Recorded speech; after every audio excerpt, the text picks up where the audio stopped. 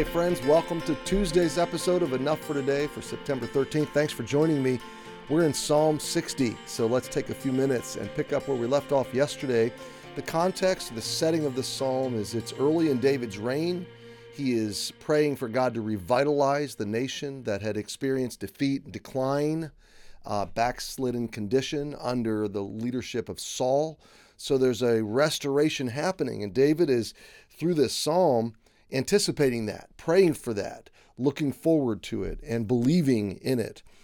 And so we pick up in verse 6 that David is quoting God. Okay, so I love this part of the psalm because he's already believing in verses 3, 4, and 5 that God's brought them through hard times so that there could be a restoration, so that there could be a revival or a renewal, that God's going to deliver them. He believes that, and he's kind of claiming that in a submissive way. He's not demanding that God do something in particular, but he is expecting it. He's anticipating it by faith.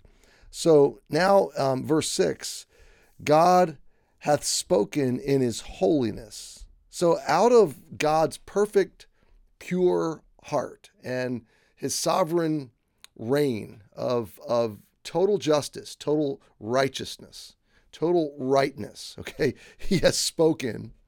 And now David quotes God. I will rejoice. I will divide Shechem, mete out the valley of Succoth. Gilead is mine, and Manasseh is mine. Ephraim also is the strength of mine head. Judah is my lawgiver.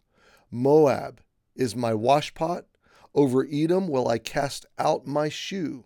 Philistia, triumph thou because of me. Who will bring me into the strong city? Who will lead me into Edom?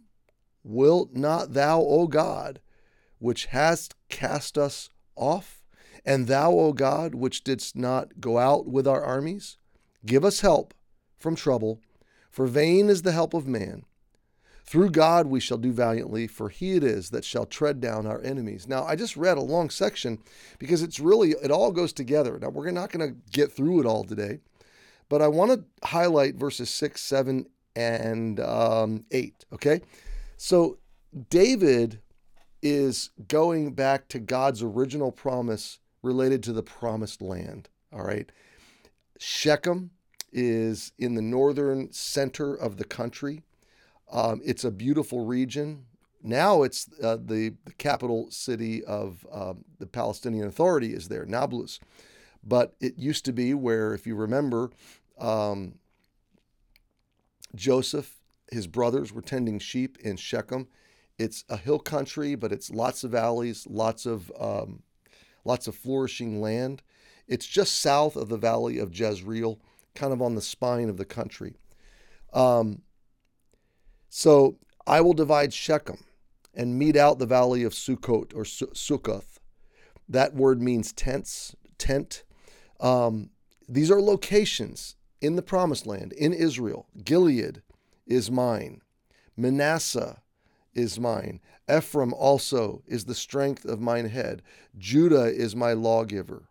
Now, so up to verse 7, all of these are locations and tribes that have to do with the nation of Israel.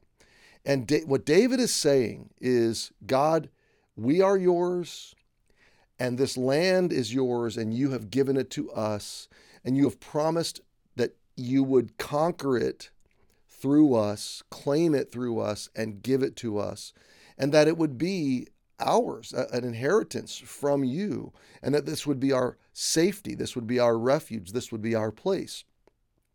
Now, my friend, this goes a long ways, but the fact that there's still unrest, what I just said about the capital city of the Palestinian Authority being in this very space, is evidence of the fact that God's promise in regards to this land has been under assault by Satan for generations, for millennia, okay? That's why there's such a struggle over the land, because God promised this land, and in the end, at the end of time, this land will belong to Israel. It will be God's people's, okay? So, but in this moment, David is bringing that promise to God and saying, God, I'm holding you to your word. You said these things would happen. You said this would be ours. You said this land would be our safe place, that you would divide it, that you would give it to us. So it is a great practice. What David is doing is, number one, he's believing the word of God. Number two, he is rehearsing the word of God to God. So he is claiming the promises of God in the presence of God. And so therefore, number three, in faith, he's anticipating the reality. He is celebrating ahead of time that God is going to come through with deliverance. And he is acting. He is acting on the word of God. He's acting on the promises of God. Now, my friend, here's the takeaway. Number one, you can rehearse the promises of God to yourself in hard times, and those promises will bolster and strengthen you. Number two, you can rehearse the promises of God to God and essentially in humility call on him, call on his activity in your struggle, that you need comfort, you need strength, you need victory. But number three, you can anticipate in your time of uncertainty that God's going to bring you through because he's good to his word. And all of these verses, really this whole psalm, but all of these verses speak to the fact it's borderline presumptuous, okay? But let me ask you this. Is it presumptuous to count on God's promise? No, that's just faith. So to presume a specific outcome in very specific detail, that's presumptuous. God's got to fulfill his promise my way, that's presumptuous.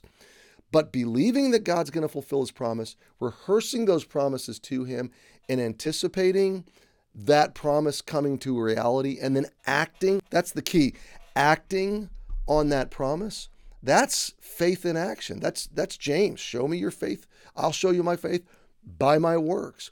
Believing to the point of action. David is leading his nation into battle to reclaim this land, to settle, to be the nation God's called them to be. And he's believing in his heart that God is still going to make good in his word. He's going to fulfill his promise. And he's believing to the point of action. So my friend, today, wherever you are, claim the promise, rest in the promise, rehearse the promise, and act on the promises of God, because he will be good to his promises. Hey, happy Tuesday. We'll pick it up here tomorrow.